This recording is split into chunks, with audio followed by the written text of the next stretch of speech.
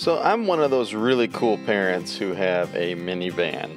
And I know that when you start having kids, you're like, that is not going to be me.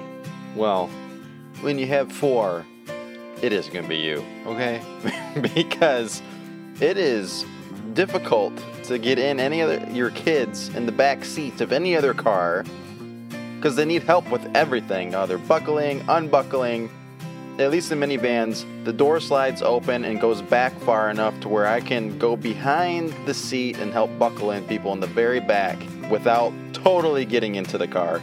And a van is lower to the ground. Anyways, I can get into all the reasons why, unfortunately, you have to have a minivan. Recently, we've had issues with our tires. We've had valve stem break. We basically went ice skating everywhere this winter because we were trying to hold off as long as we could. And then I found out later that I have a friend that works for a tire company. I didn't know that's what he did. So we had our spare tire on the car at church the other day, and he's like, I can get you tires like at wholesale. Why don't you just call me? I'm like, I didn't know. I would have called you. I was just about to go get it fixed. And so anyways, all that being said, we had just got new tires delivered. We're going to get them installed soon. My kids were basically playing on these tires when they came in. They're like, this is really cool. And my 5-year-old son is like inspecting this thing. He's looking at the ones on the car. He's looking at the ones that just got delivered. And he's finding like these little knobs on them, on the side of the tire when they're still brand new. They have a little, looks almost like a string you can pluck off. So he started asking me like specific questions like, what is this? And what is this for?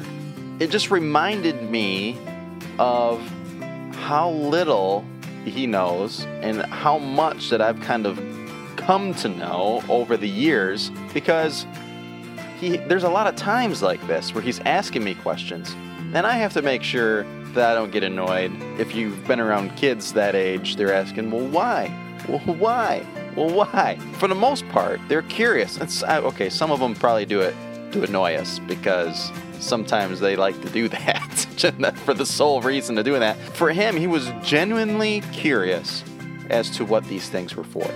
In chapter 3 of John, there's the obvious verse that I think everybody knows or has heard of, John 3:16. We may do a little bit of disjustice to it because we quote it all the time, but most people don't even know the context that it's in.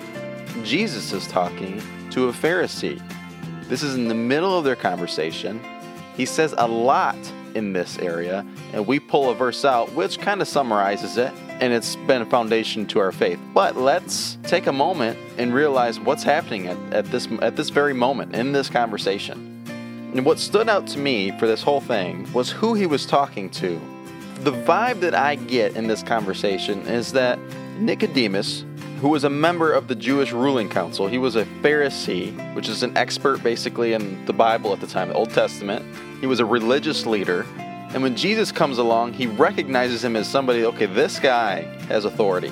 He's doing things that only God can do. So he goes to Jesus, even though he's in a position where he's an expert, basically, in God, and has been put into a position where he leads others, he teaches others, and he's in high authority in the church at the time.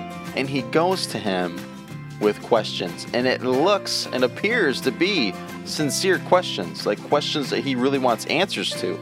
But I think you and I both have been in situations where people are asking questions not really to get the answer, but to try to put you in your spot or to make you look or feel a certain way.